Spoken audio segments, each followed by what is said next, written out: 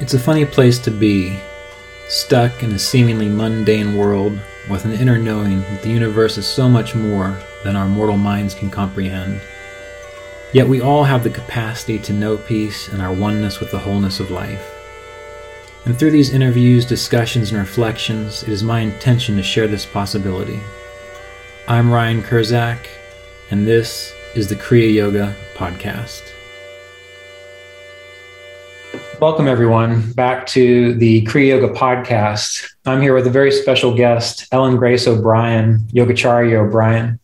She is the spiritual director and founder of the Center for Spiritual Enlightenment. She is an author of the books The Jewel of Abundance and a book of poetry called The Moon Reminded Me. She's a singer and also the founder of the Yoga Hour podcast, which has now been going strong for over 10 years now. Yogacharya O'Brien is my elder sister in the Kriya tradition and whom I've developed a great deal of love and respect and reverence for. She's a student of Roy Eugene Davis and was initiated into Kriya Yoga and ordained to teach Kriya Yoga by him, and so represents the same lineage as Mr. Davis and his predecessors. So it's with great joy that I welcome Yogacharya O'Brien to the Kriya Yoga podcast for episode 52, which marks 2 years since the podcast began. So welcome, Yogacharya O'Brien. It's wonderful to have you. Thanks so much, Ryan, and congratulations on 2 years. That's a big commitment. It's a lot of time and energy and blessings going forth into the universe. So yes. Thank you. Today, we're going to take some time to talk about the theme of development within one's Kriya Yoga practice, with the idea of exploring maybe tips, what beginners need to know to get the most out of it, and then ideally segueing into what it's like to practice Kriya Yoga in an intermediate sense once you're fully established in it.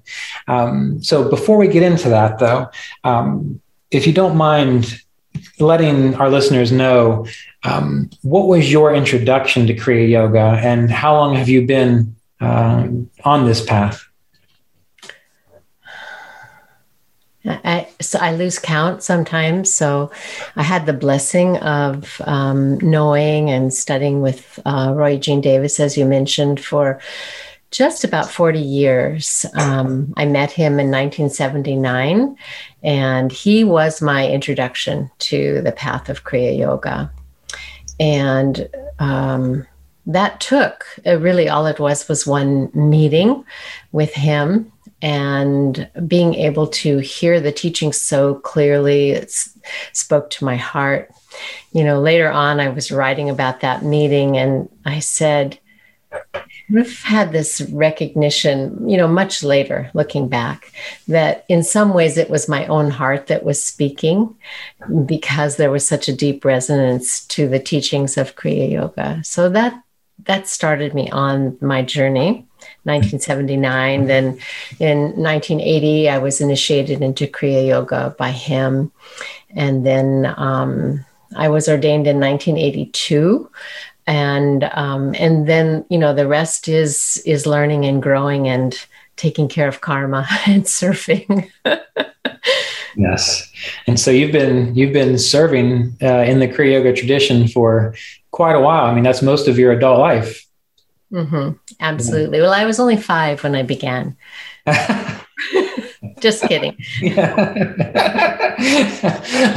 Yeah, that's when I think back on Mr. Davis and how he began when he was around 18 or so, and how he spent his entire life, dedicated to teaching and sharing Kriya Yoga, and getting to know you better and recognizing that you also have done that. I was reflecting on how fortunate I personally have felt to know and have had people in my life with that kind of experience. So thank you. Well, and it's,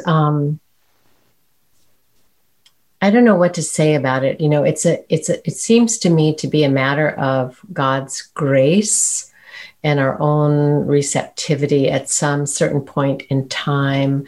I meet people, I have met people over the years, all ages coming to the path, whether they're in high school or college or just hitting retirement. And sometimes the people who are, later on in life just say, why didn't I find this sooner?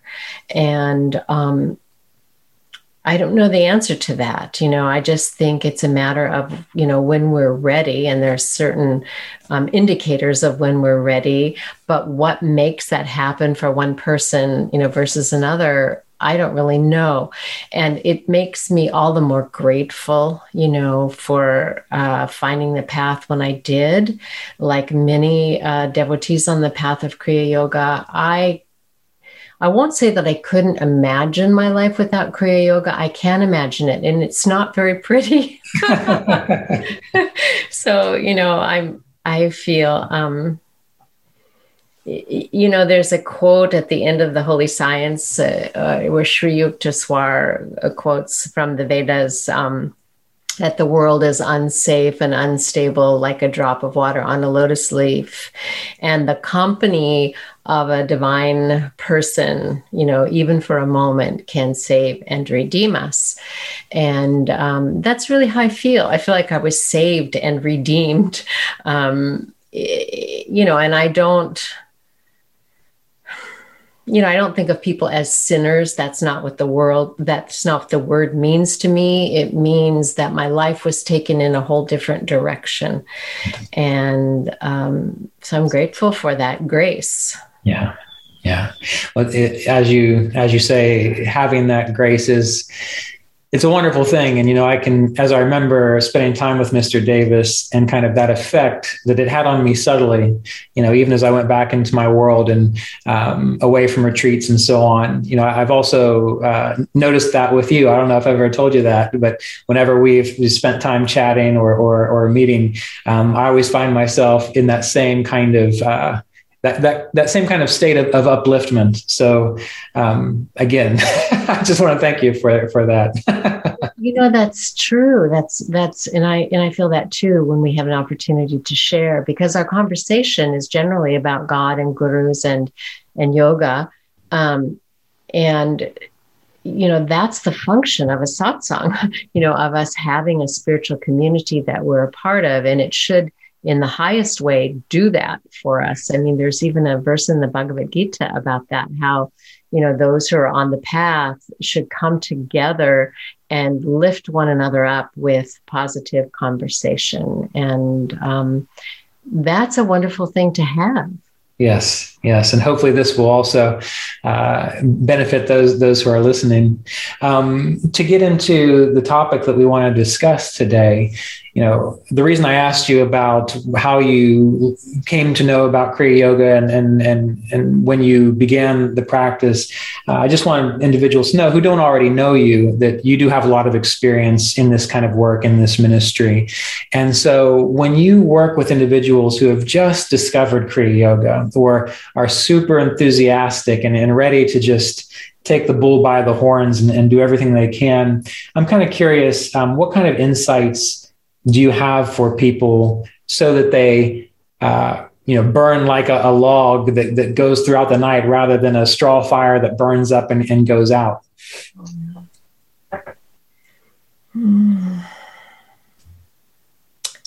It's a good question, because kind of like with Ayurveda, right? It depends on the individual temperament.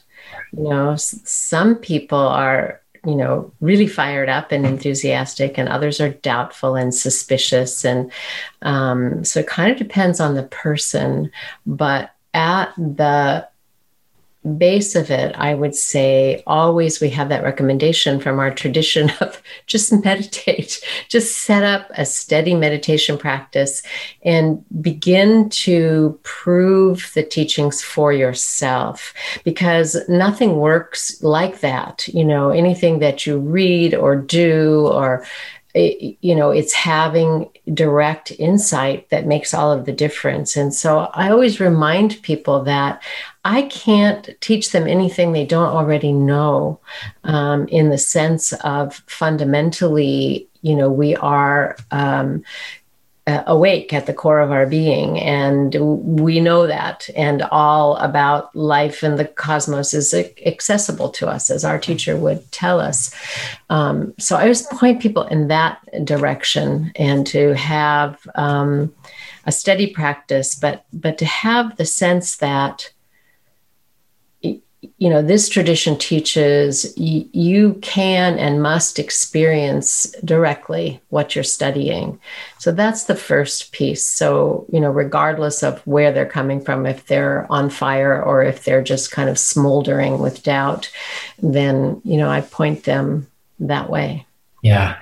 Well, you mentioned the idea of people who come at it with doubt, and then you use the idea of being on fire and smoldering. And it reminds me of Ramana Maharshi used to say, I've read that there were three types of students.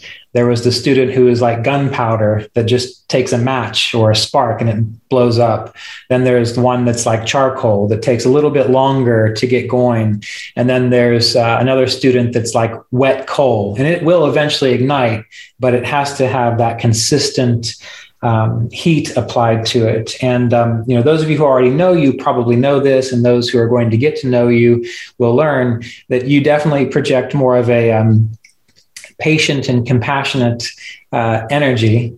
And usually when I meet people who are doubtful, my response is always, well, if you don't get it, you don't get it. And I can't, there's nothing I can do about it. So from your perspective, how do you encourage one through initial doubts? How do you approach that with individuals? I think the emphasis, through the lineage of the masters in our tradition is, you are divine. You are supreme consciousness itself.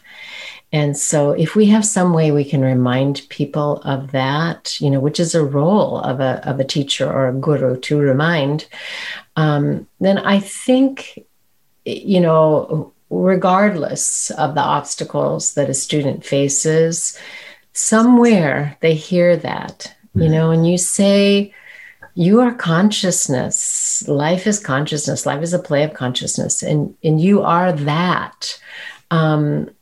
It might set the head spinning a little bit, but the heart and the soul know that and hear that. So I think any way we can say that, and, I've been, so having been teaching for, what did we just say, adding up the years, like 40 years or whatever. One time a student said to me, because for a long time I gave talks, every Sunday, and pretty much I'm still doing that, although I take some breaks now because there are many other teachers in our community. But he said to me, it's amazing to me how, you just say the same thing, for decades in different ways. And I thought, well, I think that's a compliment, that I haven't deviated from the core message, but I do find, I do try to find interesting ways to talk about it. But anyway, back to our point, I think that as a way of encouragement, people really just need to hear the truth.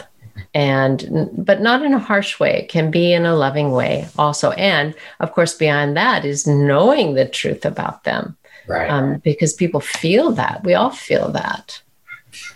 Yeah. As you were talking, that idea came to mind. You can say to someone, you are divine, you are pure consciousness, you are these things. And anyone can say that. But I think it does make a bit of a difference if the individual saying that knows it. Oh, complete difference. Because what happens is if you are able to come from that place, if you know it, then there's a transmission of consciousness that occurs. And that's what this tradition is all about. That's why you can't get it from a book. You can to a certain degree, but being with a teacher, there's that transmission of what the truth is that you experience. You may not be able to explain it. You may not know what it was you've experienced, but it's uplifting. Right. Well, you and I, since our teacher is Roy Eugene Davis, and we had that experience. And many people often, what always makes me laugh though, is when people write to me and say, where can I find a Kriya yoga teacher?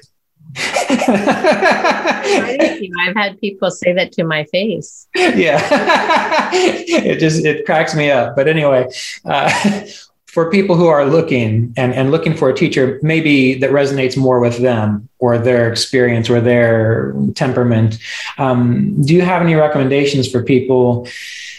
For me, it just happened. I don't remember it being an issue. It's just one day I figured out that Mr. Davis was in Georgia and I found him. So when you interact with people who have that question or that interest, how do you, what do you say to them?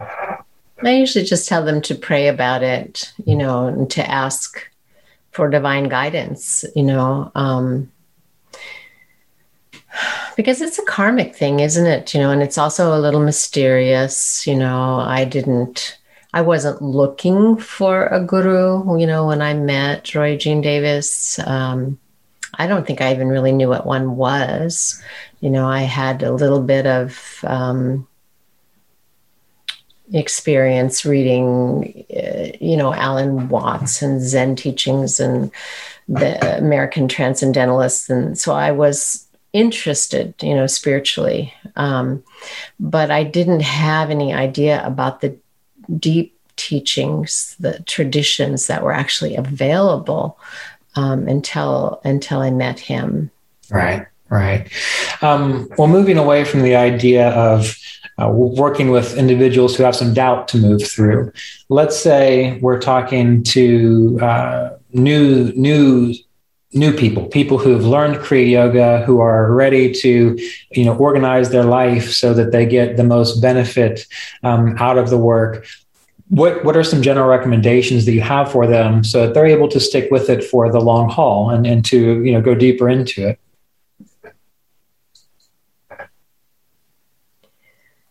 Really, I think keeping it simple is helpful. Keeping it simple, having a daily practice. That's the core of it. That's the crux of it. And, when you read Patanjali's Yoga Sutra, the definition of Kriya Yoga, it's pretty simple. Lead a disciplined life, study the nature of reality, the nature of consciousness, inquire, what is this? And what am I? And then use that kind of study to also, as you're studying the text and the teachings that your teacher has put forth,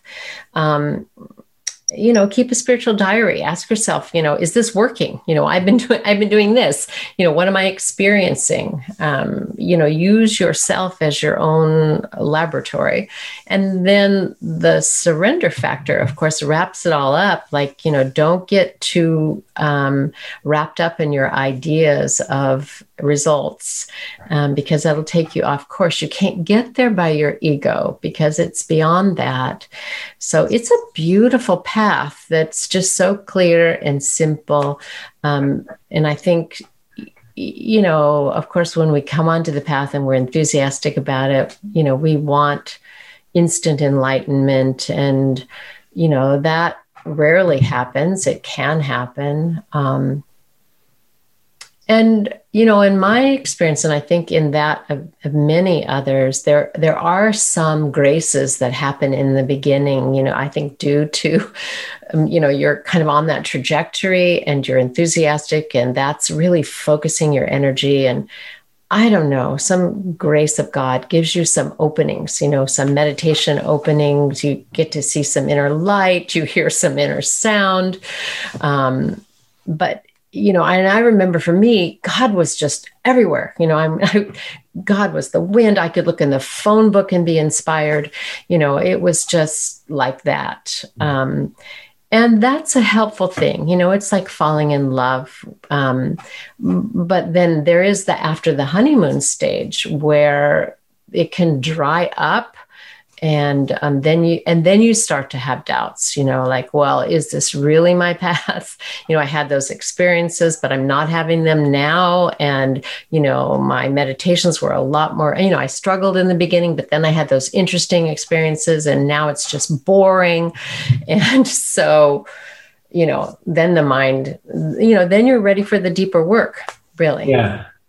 Well, that's a very good. It reminds me, a student recently wrote to me, and I'd been interacting with her, and as she described her practice to me, it sounded like it was very intensive and going very well. And then I got this email saying, "I need some help. How can I intensify my practice?" And I'm thinking, wow, of the stuff that you've told me, I don't really understand what needs to be more intense about it. So I'm guessing that. Yeah, I need to talk to her again, but I'm guessing that maybe she hit that point where now it's about making it just simply something consistent that you do without an attachment to an experience. Yeah. Yeah. There's that double-edged sword about having meditation experiences where then you become attached to them, and you're trying to carry that into the next meditation. You know, I want to see that again. I want to experience that again. But in my experience, those things come completely unbidden, right, and they're never the same. And right, so it's futile to try and compare one meditation session to another. And ultimately, you know, and I think our teacher has, you know, been such a wonderful guide in that regard to say, look, you may have some bells and whistles, and fine if you do, but ultimately it's not about that, because that's all, you know, connected to the phenomenal realm, whether it is gross or subtle phenomena. And what we're looking at is to get beyond that experience into pure existence being. So you can let that go. Yeah. That's the tricky part, though. And when I remember reading the Holy Science, you know, Sri Yukteswar talks about these kind of levels or states of being, and he says that, you know, you can't really comprehend the higher states of being so long as you are identified with matter or the mind. And I guess the main idea is through our practices, we're learning to kind of pop through or push ourselves beyond that just to get the direct experience of it. It is. And, you know, one of the things that is, I think, is surprising about Holy Science, which I really like, because I tend to have some part of my nature anyway that's devotional, not all of it. But, you know, we look at Sri Yukteswar as such a Gyan yogi, right? A Gyan avatar, really. But Holy Science is very devotional and, you know, he talks about the compelling power of divine love. And so, you know, even though we're on this path that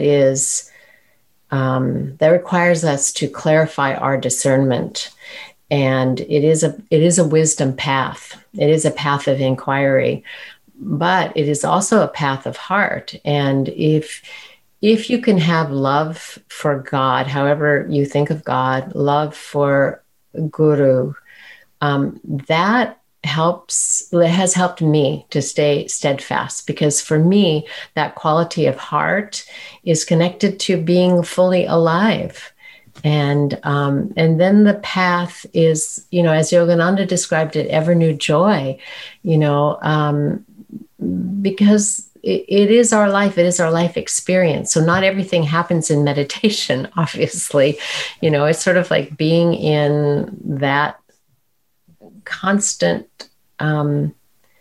you know, I remember when I was first studying with Mr. Davis, and he had a little affirmation card he gave out, and it was something like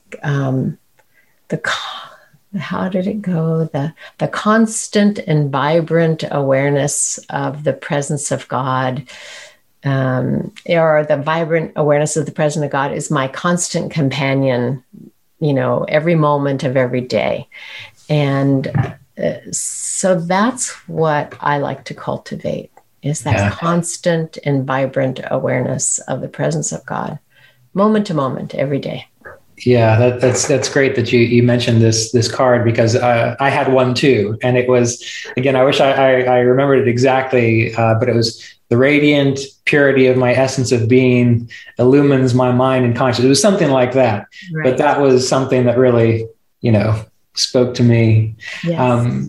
The idea that you're talking about with jnana or knowledge and devotion, I just want to talk about that for a moment, if you don't mind, because I've had students often say to me, "I'm not devotional." I just, they think about Yogananda and they say, "I'm not like that." And I try to explain to them that, devotion, like when I'm devoted to something or someone, I want to know about them. If I'm devoted to a person, I want to know what's her favorite flower, what kind of music does she like, what chores make her really happy when someone does it. Because if you know those things, that then you're able to act on them. And so I'm just curious what your thoughts are on that, because you mentioned Sri Yukteswar, and I think that that's very important because his devotion was through knowing what this stuff is. And if you spend your time trying to figure it out, well, what other kind of devotion do you need? Do you have any thoughts on that? Yeah, that, and it seems to me that once you know, then love is alive in you. That is the love of God, and it is alive in you. I think of, there's some part in the autobiography where Sri Yukteswar says something like, this is talking about this, like there's really just one word you can say, and that's God. That's like it. And so I think that having that love awakened,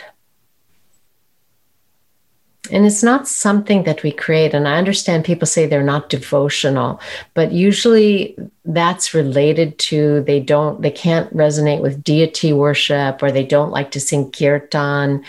But we're all devoted to something. We're all giving our time and energy to something. And so I think it's learning more about it, what it means in a subtle sense, to be devoted to something. Like you say, you want to know when you're devoted to someone or something, but we're also kind of talking around the same thing, which is that there's a magnetism to love, that pulls you to be connected, in your thoughts, in your heart, in your orientation. So that's the kind of devotion that is helpful. It's not so much like how it is expressed outwardly. And I also find on the yoga path that, I think Kriya Yoga, of course, contains all the classical forms of yoga, through the practices that we're given. So we have, wisdom yoga and discernment. We also have devotion. We have service. We have Raja Yoga step-by-step methodology. So it's all there.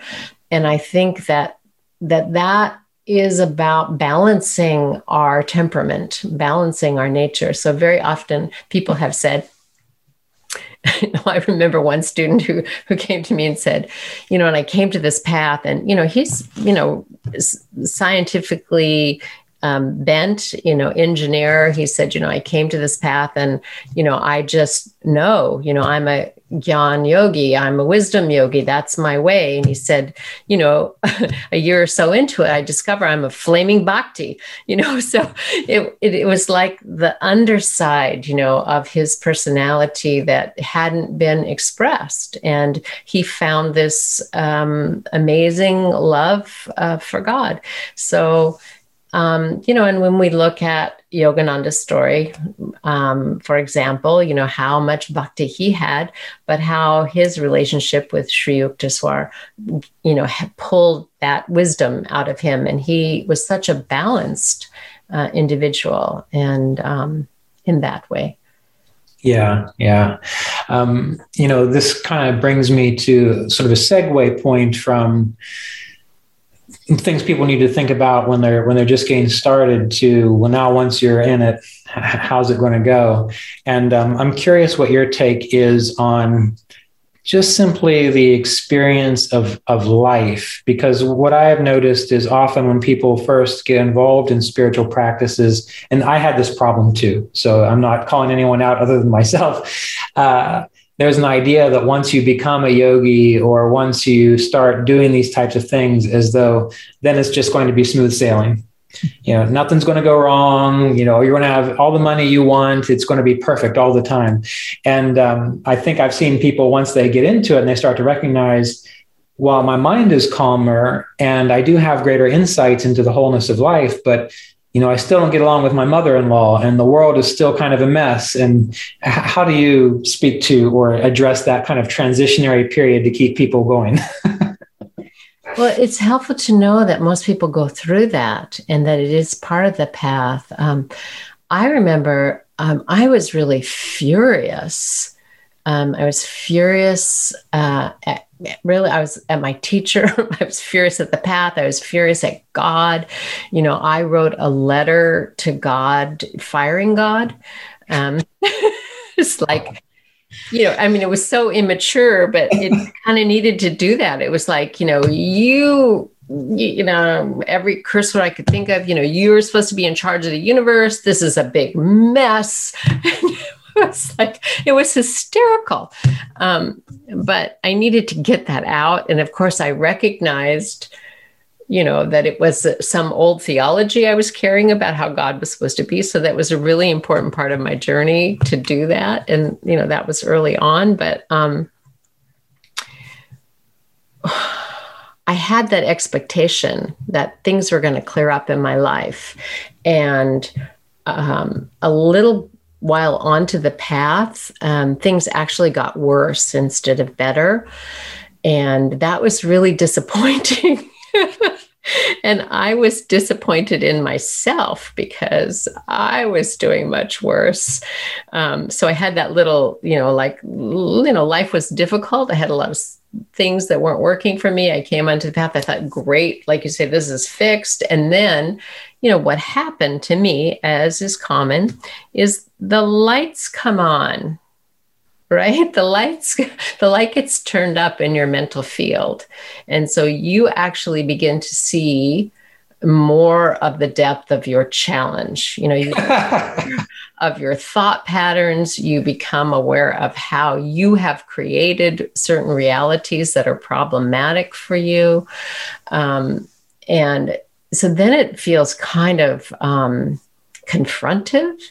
And, how am I going to get through that? So, that's one of the blessings of having a teacher is that they can say, look, that's really normal. One of the things that happens is, you come onto the path, you start to practice, and yes, you become more aware. And one of the things you become more aware of is your own errors. And the path then is a practice of figuring out how to clear up your karma, how to clear up these past impressions that are altering your reality in negative ways, and how to avoid doing that going forward. So for me, one of the best things we can do is just say, that's normal.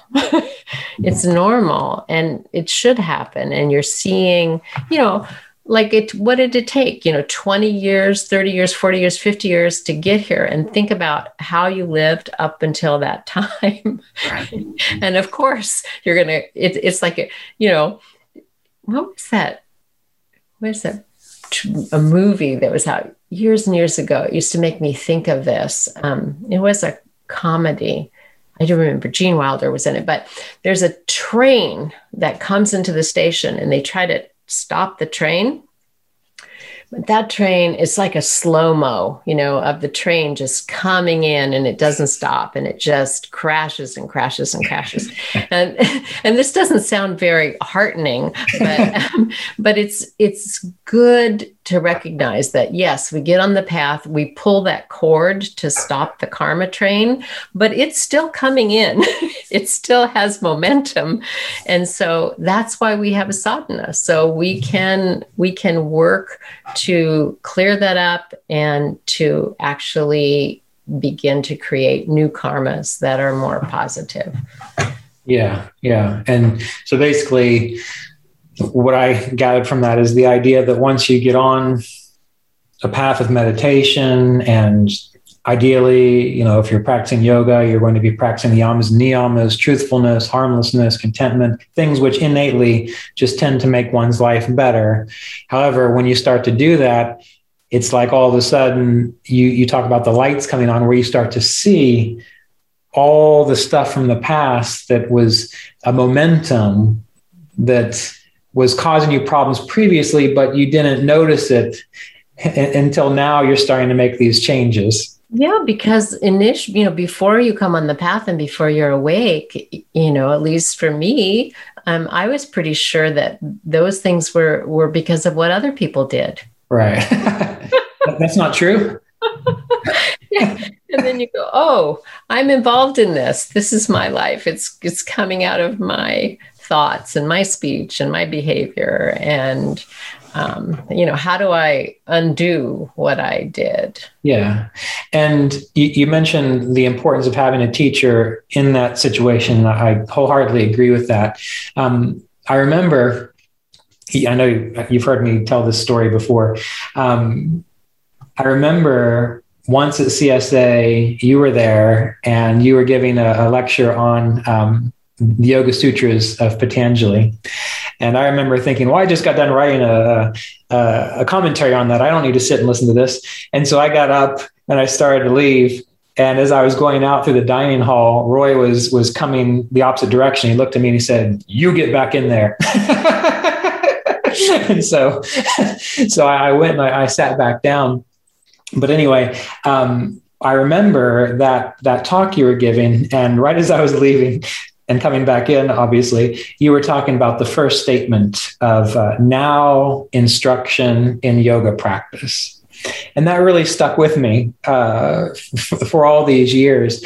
And the way I took it, though, was I tended to, and still do, encourage people that means that in order to begin practicing yoga, you kind of have to be at a certain point where you're capable of doing it.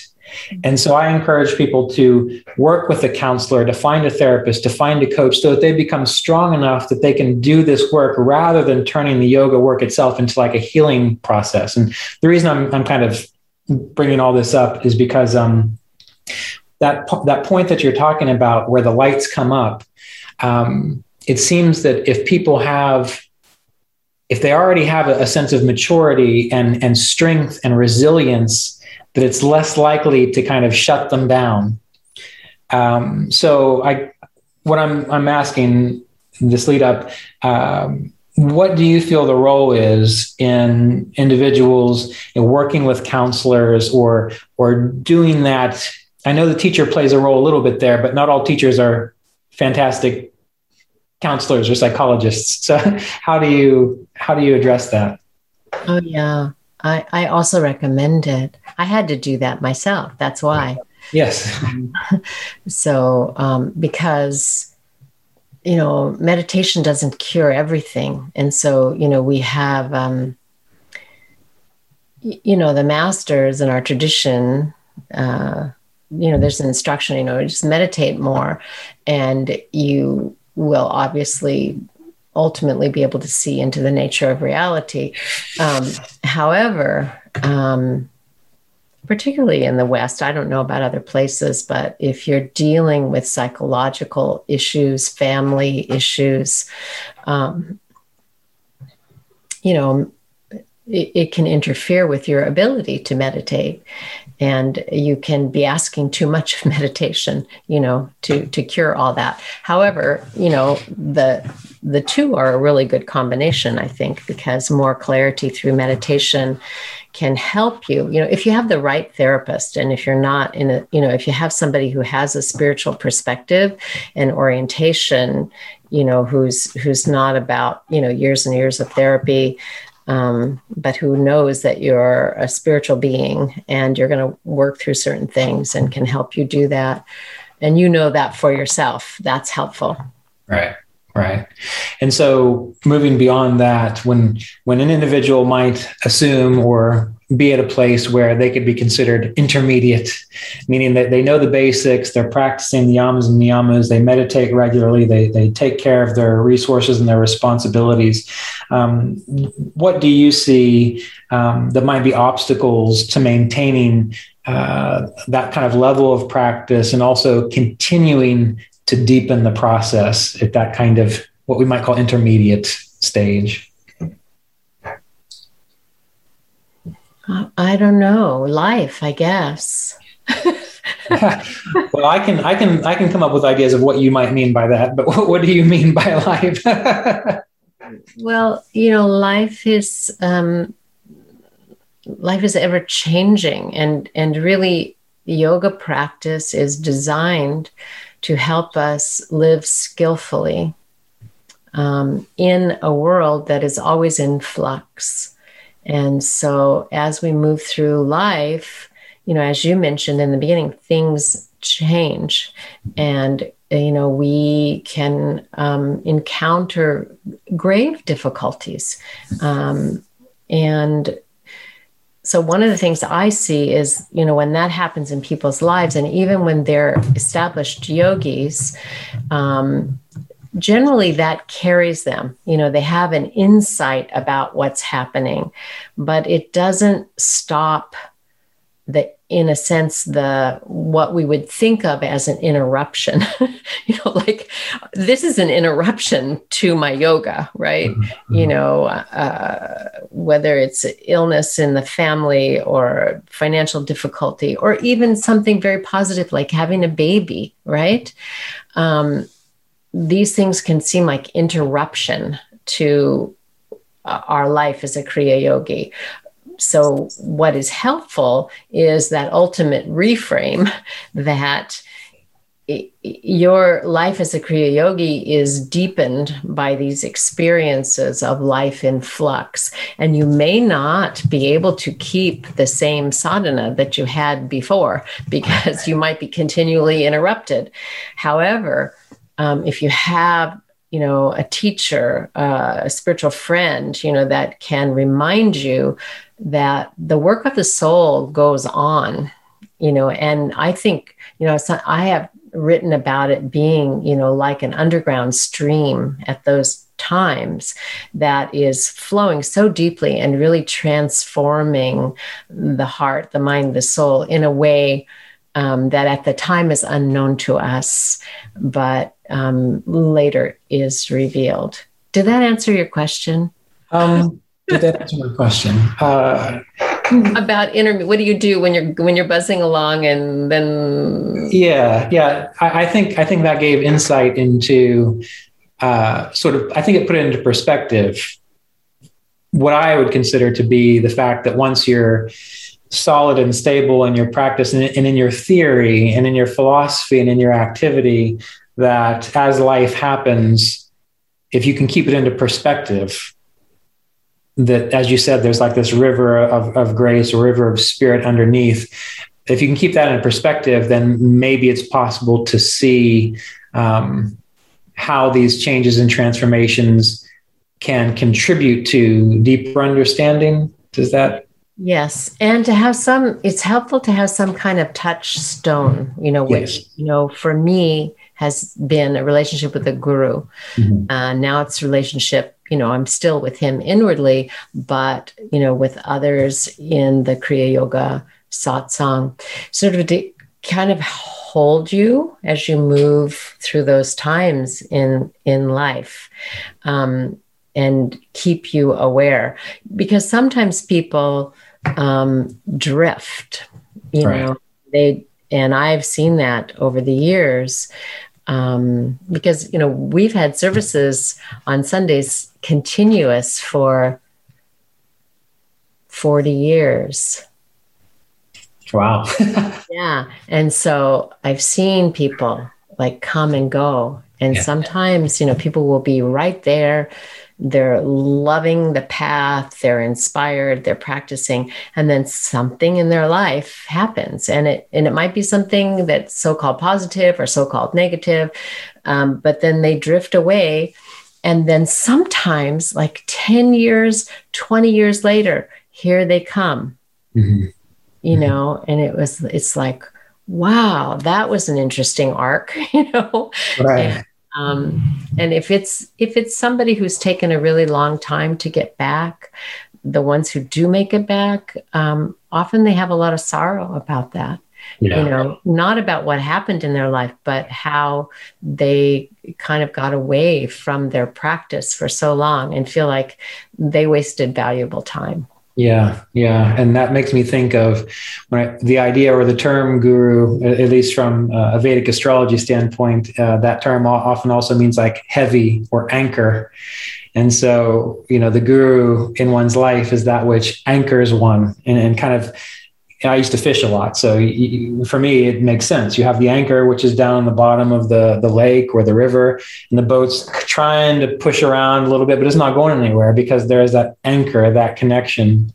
Yeah, and that's very valuable. I think about what you just mentioned about individuals who kind of go away for a little bit and come back, and that kind of sorrow that they have, and I wonder. Have you ever tried to prevent that? Like, meaning, have you seen it happen and thought to yourself, you're going to regret this, not in a judgmental way, but I just know the psychology of how this might go. Have you ever tried to prevent that from happening with anyone? And if so, did it work? no, it doesn't work. At least I've never seen that. I learned fairly early on in teaching Kriya Yoga that I wasn't in charge. Right. And that was really helpful because I think it's a common mistake of teachers early on to feel like it's up to you, whether people come and stay or whether they go, like I can remember this. It was like, in the beginning thinking, oh, so-and-so has left. It was something I said, like, and I'm going in my mind, like, well, what did I do that caused this person to leave? And then it happened that there was somebody who came, there was a student who came that I really wished that they would leave. Okay. and I really couldn't make that person leave. Uh-huh. And so that was my insight, that person was so steady, and it was a open, and of course I was praying about this topic too. And the teaching is, of course, it's not about you. Everybody has their destiny, and they are doing whatever they need to do, in accordance with their karma, their destiny, and divine grace in their life. I think the most effective thing is what our gurus have done in our lineage for us, which is to pray for us, right? And so I do pray for students. And by that, I don't pray that they come back, and, I don't pray that they will leave, but I just, and I don't even pray actively, like have a list of people that I'm supposed to pray for. I just notice when people come into my consciousness. Mm-hmm. And when they do, then I just hang out in the higher awareness, with them for a time. And that's the prayer of, recognizing them as the divine being that they are. And then, however God is guiding their journey is good. Right. Yeah. Yeah. I remember sitting with Mr. Davis up in the chalet one time, and I was asking him, it was just a year or two after I was ordained, and I had an issue with, people keep coming and people keep going, and I was bringing that up, and he said, Ryan, you have to remember that this is just karma yoga for you and us, that we're, like you said, we're not in control of this. We're here to be a representative of this teaching so people can have access to it, but we can't control what they do or don't do. And that was I understood it when he said it, but it took a while to sink in. Yeah. And for me, it was getting off my own ego. Like, it was up to me. Okay. It could be something that I did or didn't do. We just do our best and give it to God. That's our practice as karma yogis. That is, less selfless service. We think of less self in our service. So early on in this discussion, you were talking about how people mention that maybe they're older when they come to find Kriya Yoga, or they recognize the importance of spiritual practice. One woman, I was going to go speak at a Unity church here in a few weeks, and she found out about it, and she wrote to me and said, "I know you're an astrologer. Maybe I could have a session with you." And I explained to her that I'd retired from that at this point, and maybe that will help get me in gear because I'm older and I don't know how much time I have left. And I said, "Well, how about we'll just put all that aside, and I'll just tell you, you don't have all the time you think you have. And it's best if you just start doing your spiritual practice again now and forget about the astrology bit." But what I would tell people is, even if they come to spiritual practice or the importance of it later in life, at least they're doing it. Yes, the majority of the world never even gets the idea.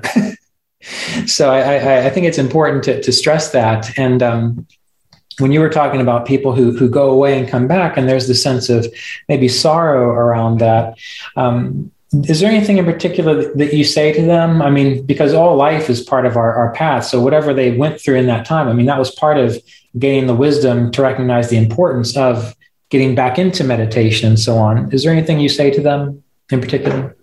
Well, yeah, there's a couple of things. One is that, as yogis, we take the long view, right? I mean, we're all about, it's helpful, to have the inclination and the focus to wake up fully in this lifetime. But, we also see, as it's said in the Bhagavad Gita, that whatever progress you make in this lifetime is not lost. So that's really helpful. I think it's encouraging, so that's an important reminder. And second part is that in terms of qualification for the path, which has been kind of a theme, we haven't specifically named it in our conversation. But as you mentioned, people go, maybe they're gone for a year or 2 years or 10 years, and they come back, and, what has changed? What has life taught them?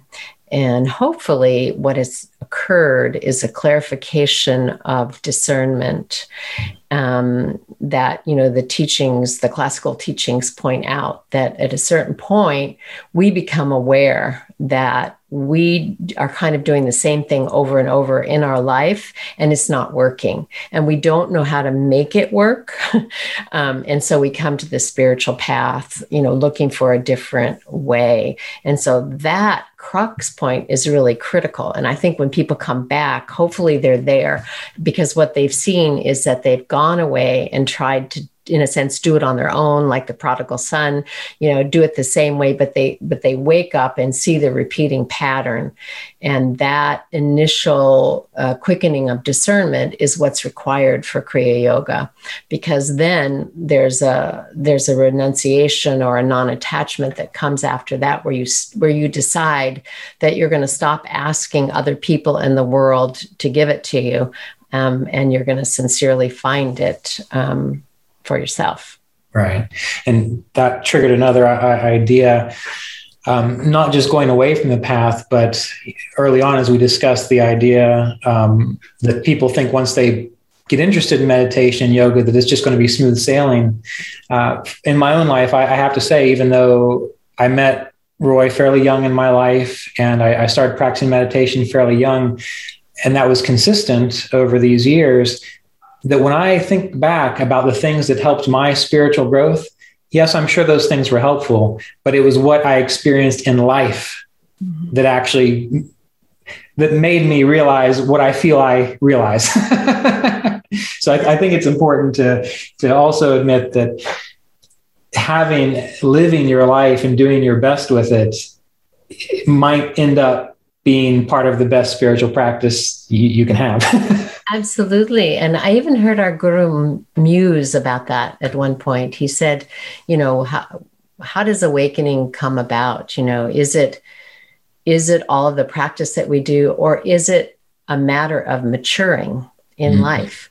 He was musing on that as well, like life experiences, and you learn,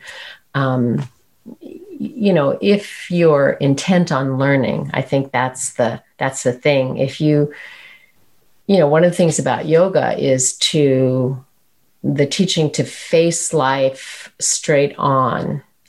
Like, don't distract yourself with addictions and other such things that dull your awareness. And because if you do that, if you have active addictions, then you don't mature. You just keep avoiding.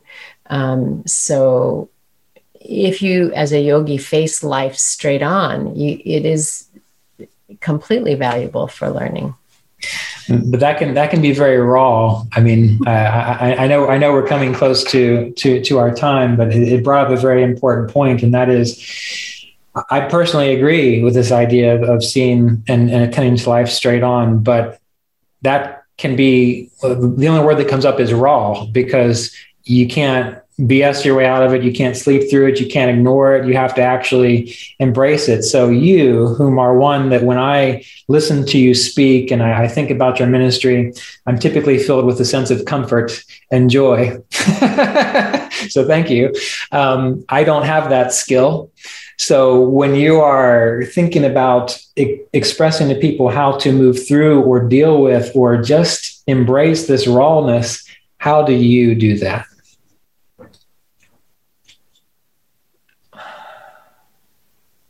I think for me, I'm aware that life breaks our heart. If you really live it, it breaks everybody's heart.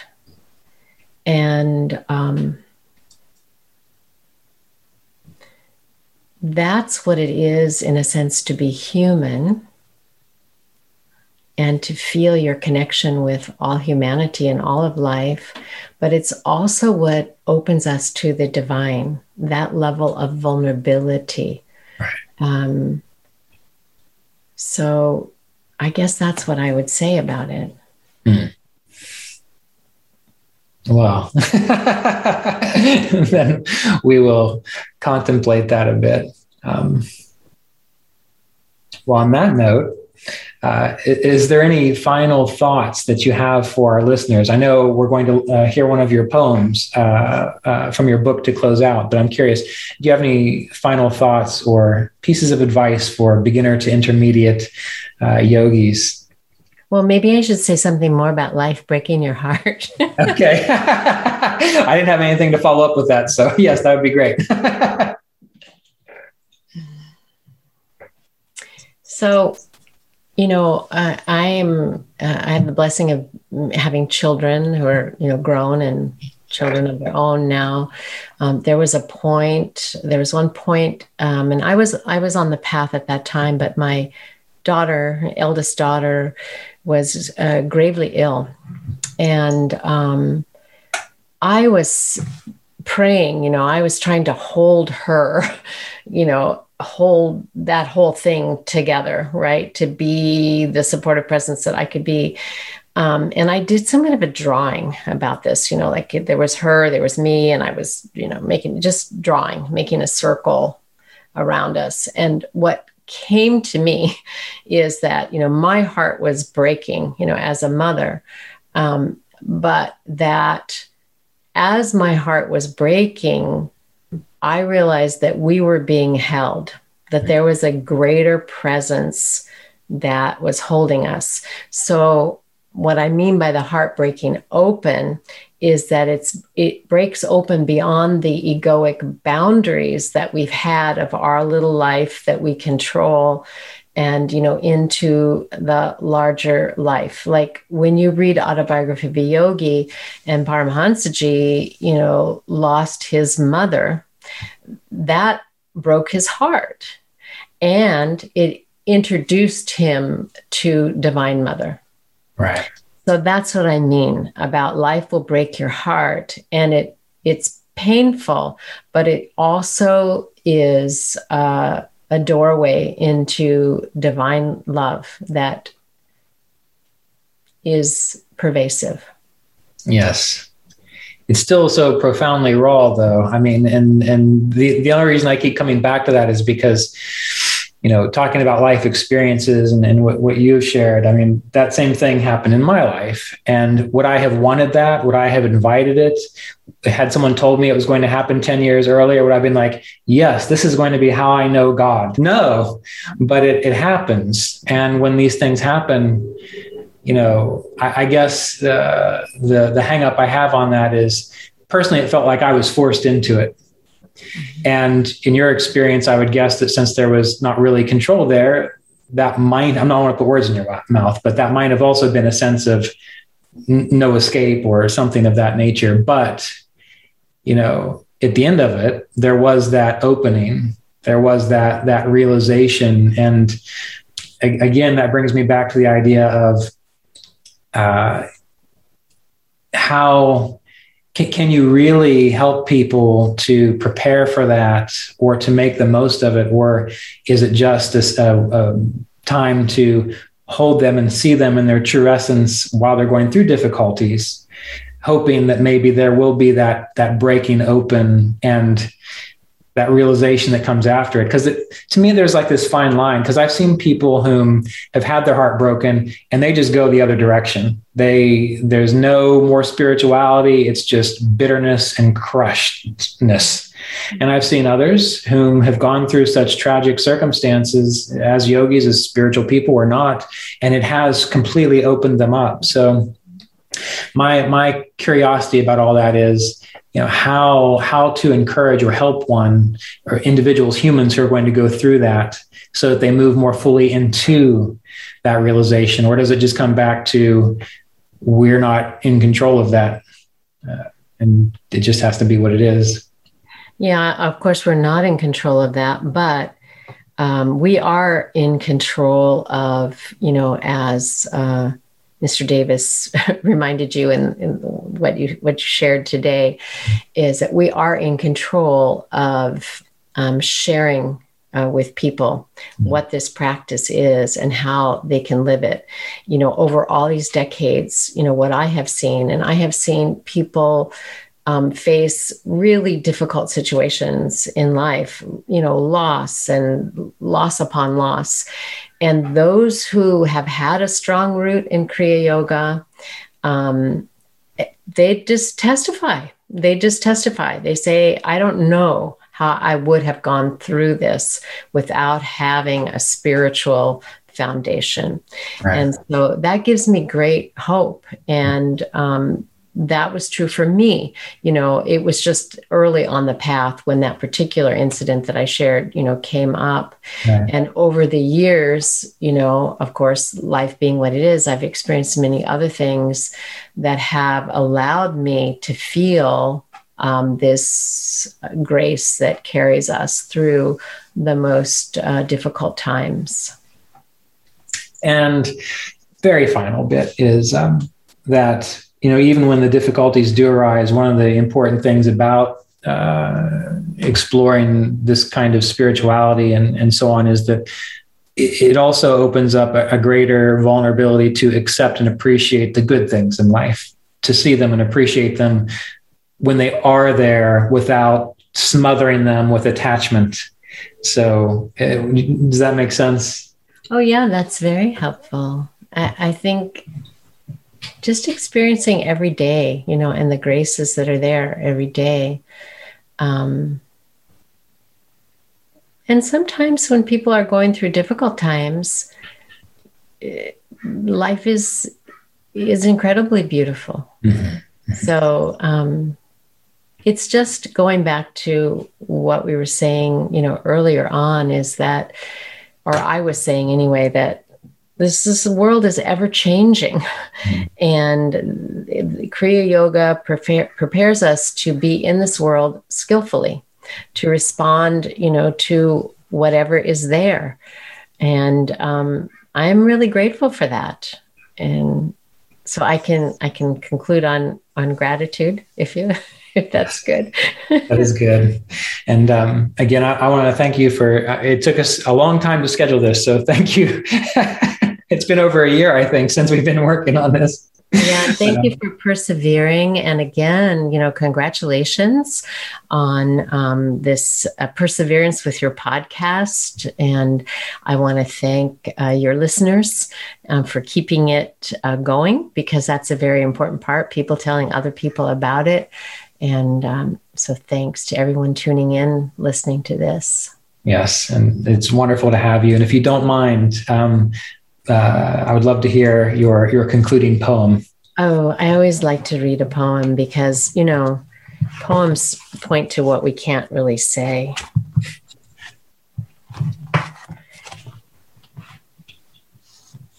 So maybe I'll read this one. It's a devotional poem. It's called The Beloved's Gift. Everything shines in the pure light of morning. Even we who close our eyes at night, weary of the world, awaken each day the glimmering kiss of the beloved still shining upon our brow. The call comes. Blades of grass hear it, standing in the meadow as brides, wearing beads of radiance, the color of surrender. Hear the call. Hasten to prayer as they do. Turn to the one who has kissed you. Bend before love. This episode of the Kriya Yoga podcast was made possible by donations from Kriya Yoga apprenticeship students and supporters of our Patreon community at www.patreon.com/Kriya Yoga.